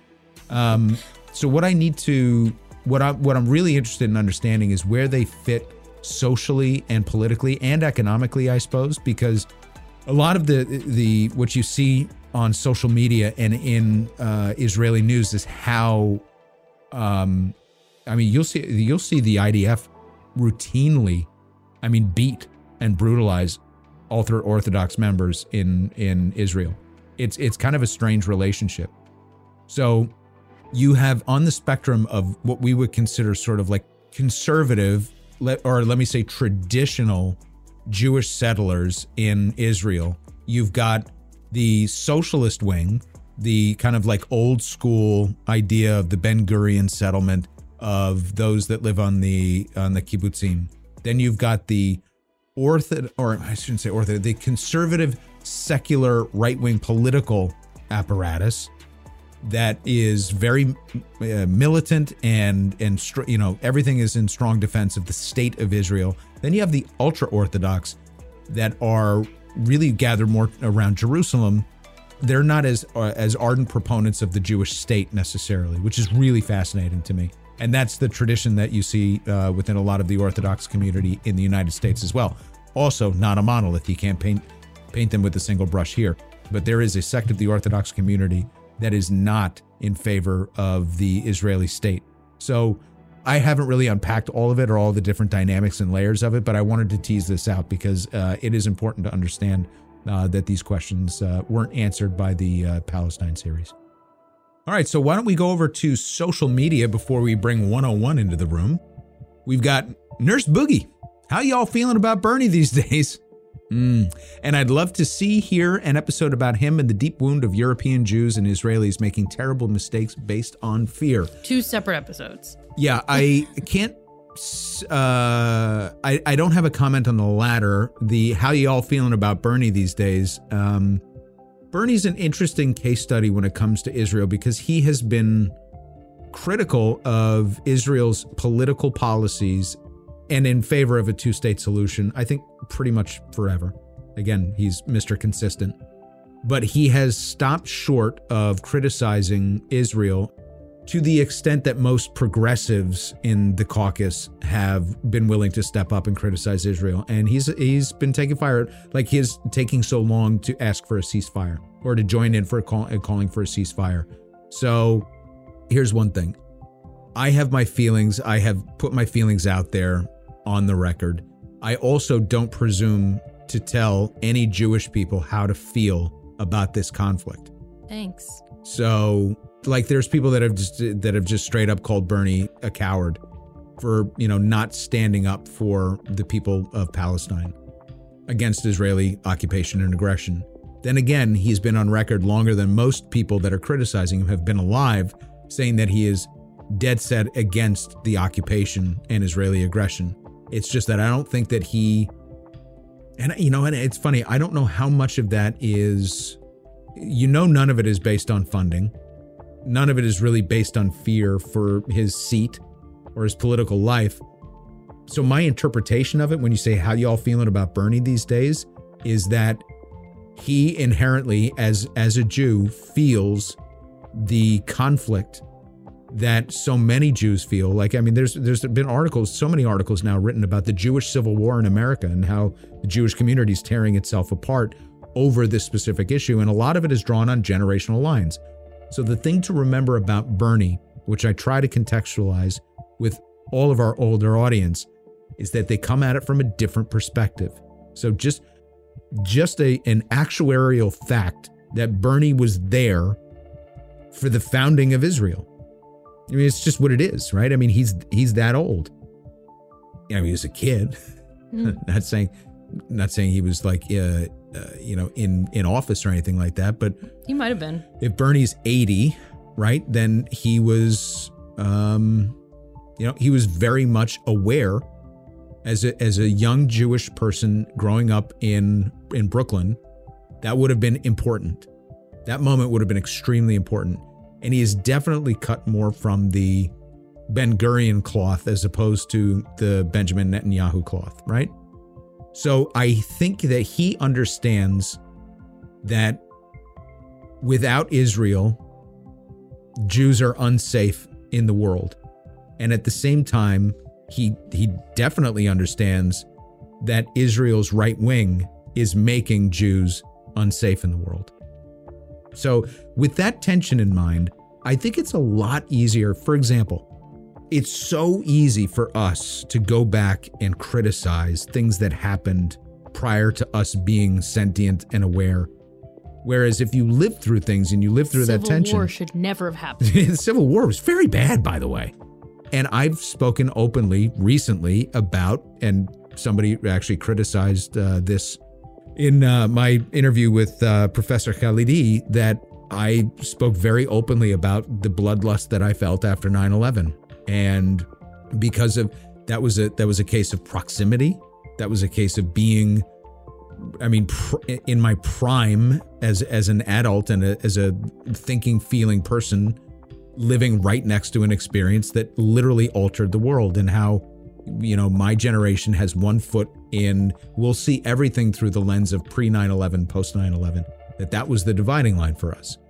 Well, for Bernie, there's a number of those things. There's a number of those moments that a lot of us can't appreciate. Yeah, he's got pre-civil rights movement. Oh yeah, and Bernie has such a young mind and such a young approach to things, but with this history, if anything, I still marvel at his consistency. That Bernie was so on the right side of history for so fucking long. Yeah. When so many weren't. It's hard for me to really criticize him. Yeah. So I give him way more grace, let's just say, than somebody who is just, let's say, taking Apex money and keeping their mouth shut about this. They must have called him like a fucking lunatic radical back then. Oh, yeah. And self-loathing Jew. That's just how he was portrayed, without a doubt. He's been very critical of Israel's politics. No, I know. Yeah. I'm just rolling my eyes at that phrase. I'm sick of it. Yeah, absolutely. Absolutely. We're self-deprecating. We're not self-loathing. That's true. So anyway, Nurse Boogie, that's how I'm feeling about Bernie these days. And then 2 quick comments on YouTube. There are a bunch of comments on YouTube, but the MMT video continues to gain some steam. And so put this on the board as well, that we need to revisit MMT, but I really want to do that in a phone a friend. So I just need to shit or get off the pot, reach out to Stephanie Kelton, who's in New York and is totally gettable and would be happy to update us and educate us on MMT. Because I think the infrastructure bill and a lot of the spending bills have created more questions around MMT and that it's a totally viable it will continue to be a very viable subject and continue to be debated. So Tim R was the first of the two comments that we wanted to bring out. How do you decide among budget priorities if every important budget line item is affordable under MMT? A great question. And Scruffy said, I'm trying to understand MMT and how it plays into inflation. If there's anything that impacts us, it's inflation. So it seems that the Fed's answer to control inflation is raising or lowering interest rates. So good questions that I just want to put out there and just let Tim and Scruffy know that you're seen, and that I'm going to incorporate all of these MMT questions into a follow-up episode, hopefully with somebody who is known for, the theory of MMT. And then Todd J is talking about the Montreal Protocol. Thanks for dipping back into this topic, Max. The words existential threat and climate change should be said together more often. Lots of socioeconomic tie-ins to a migration toward a green economy. And that is all good stuff.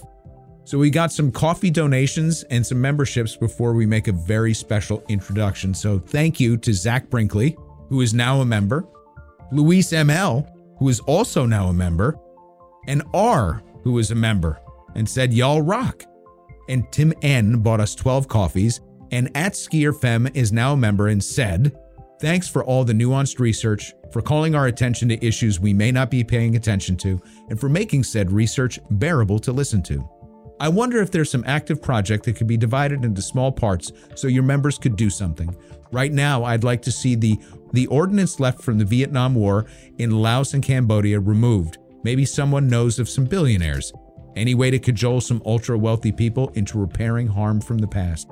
There are some great resources dedicated to cleaning up Laos and Cambodia and taking care of a lot of the mines and the unexploded bombs that are there. I know that for sure, and maybe that's one of the resources that we should put on there. And if we're going to, in the spirit of what SkierFem is talking about, I think if we're going to crowdsource any sort of efforts, it might be around the new resource directory that we're putting together to ask people to come in and give us some responses to that, but also to surface some resources that aren't included as we build that directory out. And that is that. We had no reviews. So unfuckers, as we go into the new year, make yourself a New Year's resolution to give us a great review. And with that being said, you might have noticed over the last minute or so that 99 has been quiet. That's because 99 no longer has the microphone.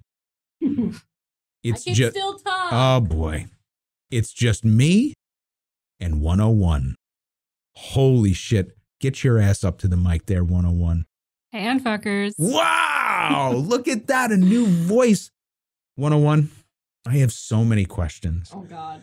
A lot I can't really ask because she's still here and she's in the room. Let's just start with one of the simple ones. Who's the favorite? Ooh. It might be me. It might be me. I'm pointing in the background. It might be you. And why is that? Why is that? 99 was a bit of a problem child at times. Is that right? But it's come full circle. Like now she has surpassed me in life in like all categories. So really? Yeah. Yeah? I think so. She's way cooler than me, way funnier than me, just better than me at everything. I mean, that's so listen, I love her dearly. I do think she's the best. At the same time, did she not just today try to murder you? I mean, that did happen. Yeah. You have to share the details. What's your perspective on it? My perspective? Yeah. What did you see? We're talking about the same thing, right? Oh, yeah. When I took an axe to your head. When she tried to throw you down the stairs of her apartment building? My leg still hurts a little bit. No, it was really scary. My heart was racing. I was like crying and laughing at the same time. It was quite a tumble. I wish someone got it on video. Okay, so it's possible that it is on video, and I know that 99's roommate is going to check with building management to see if it's there. What I find interesting is that 99 claims that your first instinct was in the vein of these terrible Chicago shows that you watch, is to go get help and maybe set her leg or something. I don't know, just do something, some medical intervention that would show that you're truly altruistic. Whereas I think my instinct would have been to look for the cameras to make sure that we secured that footage first and foremost, because that must have been, yes, harrowing, but also really fucking funny to see the two of you tumbling down the stairs. Yeah.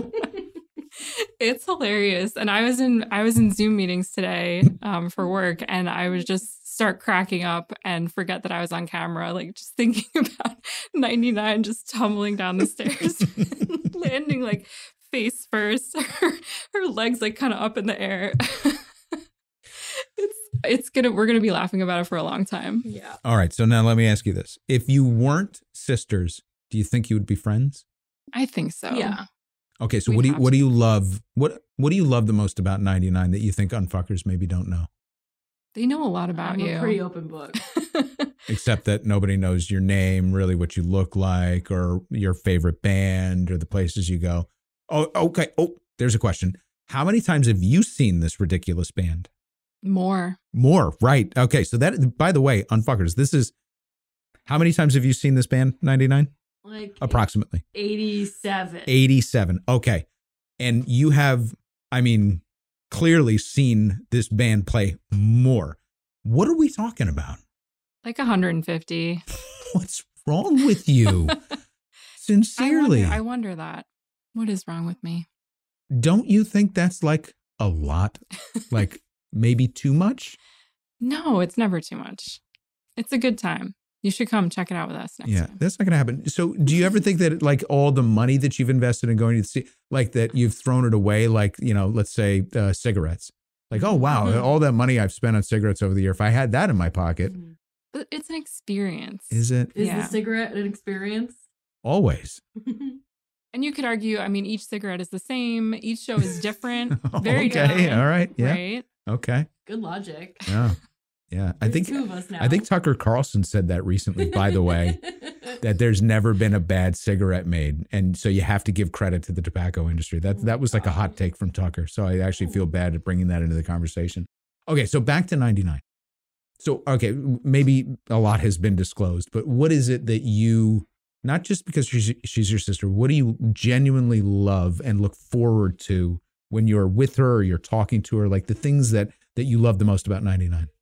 I think first, she's just hilarious. Like, I never laugh as much as I do when I'm with her. And yeah, she's like the funniest person I know. Even when she's trying to kill you, okay? Yep. Even more so. I guess what unfuckers might not know is how generous she is. She's like the best gift giver on earth. That is She's, a like, fact. Super thoughtful. I don't think I've ever met anyone as thoughtful. Even though she tried to use her present for me to murder you this morning. It's all coming together here. Yeah. She's a remarkable gift giver. She's She just sees a who people are. Yeah. Yeah. Like, she's just amazing that way. I'm gonna get all choked up here talking about 99. Yeah. Too. I didn't realize today was therapy. Who loves I who thought loves I was coming animals to more? say a quick hello, and I'm in the hot seat. You are. Who loves animals more? 99. Yeah. Yeah. Who's done more for animals? 99. Yeah. Yeah. I mean, I'm a proud plant fucker, but 99 has gotten up close and personal with the animals in a way that I haven't. Like Okay. mucking their stalls and, actually like loving the animals, where I'm more at a distance. I do it for ethical reasons, but I'm not like up in there with the cows like 99 is. So. Okay. So can we talk about your specific plant fucking? Sure. What about it? To what extent do you go? And why? I go all the way. Tell us. Third base. You know, that's not all the way, right? I'm not. Home plate. Sports. Please.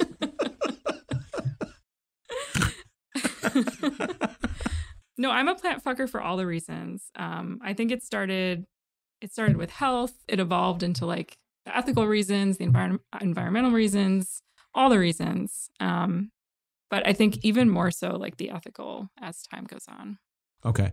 Can you give me a couple of your favorite movies? Oh, no, that's really hard. Is it? Are you a movie person? I would say I kind of am, but I'm really bad at coming up with my favorite things. That's on the fine. spot. Okay, so let's approach it this way. If the two of you were cast in a buddy cop movie, like what would you be? Would you be the kind of like hard-edged, grizzled, experienced, tough person in the relationship? Would you be the comic relief in the relationship? Would you be the empathetic? Like in the buddy cop movie of 99 and 101, how would you portray your personalities? I'm definitely the more like serious one who's like trying to keep things in line and, you know, trying to get 99 to like do her thing and prodding and pushing. And she's the comic relief for sure. Okay. All right. So, but also the lovable one. Okay. All right. What would you call your buddy cop movie, since you're both into this Chicago, whatever, with this horrible run of bad TV? What would your buddy cop movie be? So I think it would probably be called 21 Jump Street. 21 Jump Street. How original. Yeah, I don't think there's anything called that. Okay. 99 Jump Street? Oh, that's cute. Or 100 Jump Street, right in between the two of you? Yeah. Why isn't she 100? Because Mom is 100. Was Mom 100? I think so. Okay. The order doesn't make sense. Yeah, we fucked that up a little bit, right? Well, you picked 101, and then that used to be our street address, so I thought it was Kismet. Interesting. Yeah. Okay. 101 what? I'm not going to say. 101 Jump Street. What's your favorite thing to do when 99's not around? Give us a little color into 101's existence. Garden. I do love to garden. I love to watch the One Chicago shows. And text 99. Oh, come on. Just come on. Oh yeah. I have a pup. What kind of dog? Should I disclose her name? I don't know. That's okay. I don't know if I will. She's a lab mix. She's 101 and a half. She's 3. And she's the sweetest. What's her coloring? Black. And a little bit of white. Little bit of white. Okay. Like full size lab, or she was mixed with something else, so she's a little smaller. She has some pit in her, so she's smaller. She's like 50 pounds. Does that mean she's got the boxy English lab head? No, not a boxy head. No. I don't know. It's more like, you know how pit bulls have that kind of like squishy head? Mm-hmm. Kind of like that with like a normal lab snout. Cute. You would love her. Yeah. Literally, I've never met a dog that people just like are obsessed with her the second they see her and meet her. When we take her to the dog park, she wants to be with the people more, and they just love her. She's so fresh. She's like a dog's dog. Loves a bone, loves a stick. She loves belly rubs. The best girl in the world.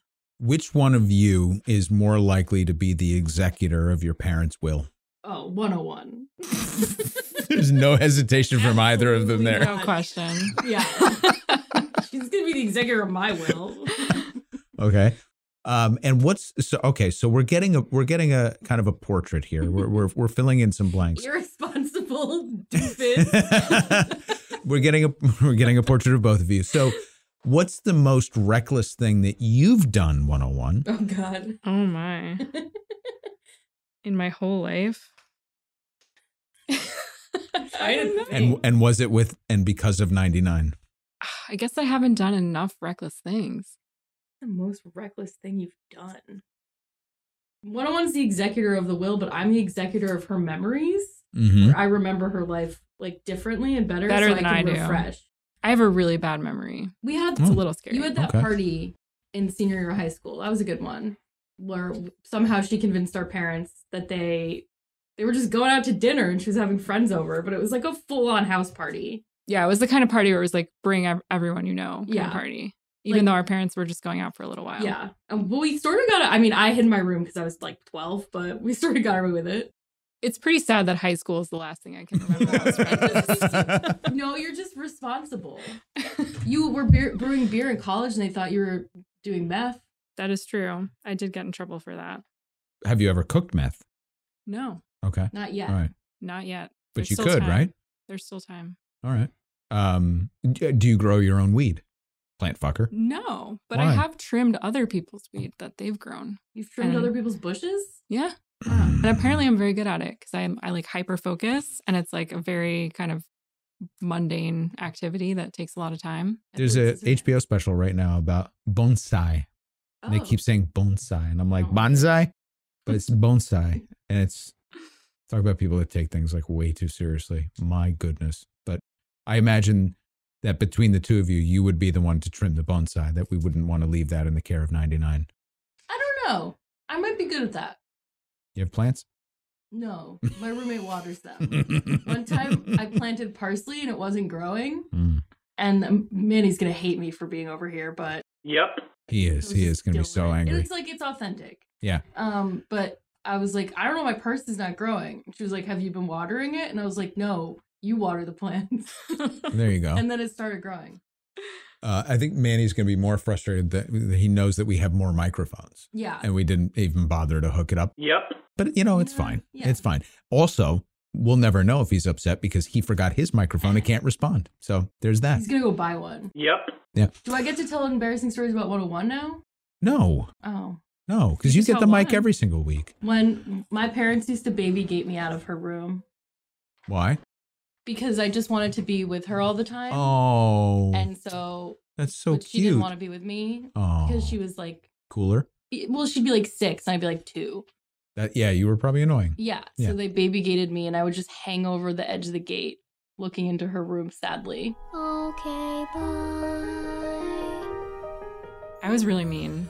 Were you? A little bit. Like yeah. really mean? Yeah. Not like mean, just like Dismissive. didn't want to be with me. Yeah. And there'd be like, there's like our like, home videos and I'll be like trying to play and she'll be like, no. I was pretty actively mean. It wasn't mean. I beat you up. Oh, I wow. told No, that you was you were play, annoying. That was play fighting. But that's sister shit. That's Yeah. that's It wasn't fine. anything Right. traumatizing. Like I'm okay because of it. Are you the best of friends?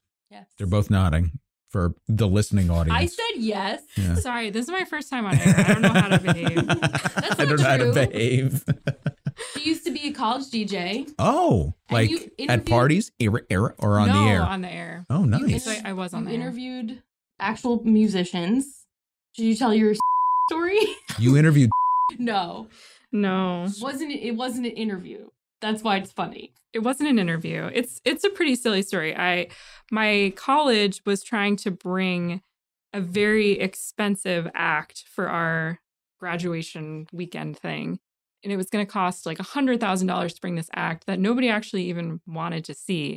And I was really pissed off about that because I was in a lot of student clubs that like didn't get enough funding. And I was like, why are we putting all this money towards this act? There's like way cheaper acts we can get. And I just decided to make it my pet project. And I like made a petition and like went around and drafted people to like go around to all the dorms and get people to sign off on it. We got a lot of signatures and I still have it because it's funny to look at. Eventually, this act did not come, not because of the petition, but just for some other reason it fell through. But the student clubs didn't get the extra money. It just kind of got reabsorbed back into the budget. So And there, that's a bummer. and there was your life lesson about Really economics and origin power. story. Yeah, But I isn't like it funnier knowing who the artist was? totally. That's Totally. why I think it's the funniest part. It so is. Sorry we can't hear that. Okay, so now listen. Final word. What? So here you are. You're in the belly of the beast. You're at the undisclosed bunker, broadcasting to tens of people in the unfucking audience. Thousands of unfuckers. You get the closing word today. As we head out of 2023 and go into 2024, what do you want all of the unfuckers to know? I just want to thank all the unfuckers for supporting the show because I get to see firsthand all of the love and dedication that goes into it. And it's amazing. And I know you all know that, but I really get to see it from this whole team. So thank you all and tell your friends about UNFTR and happy holidays to everybody.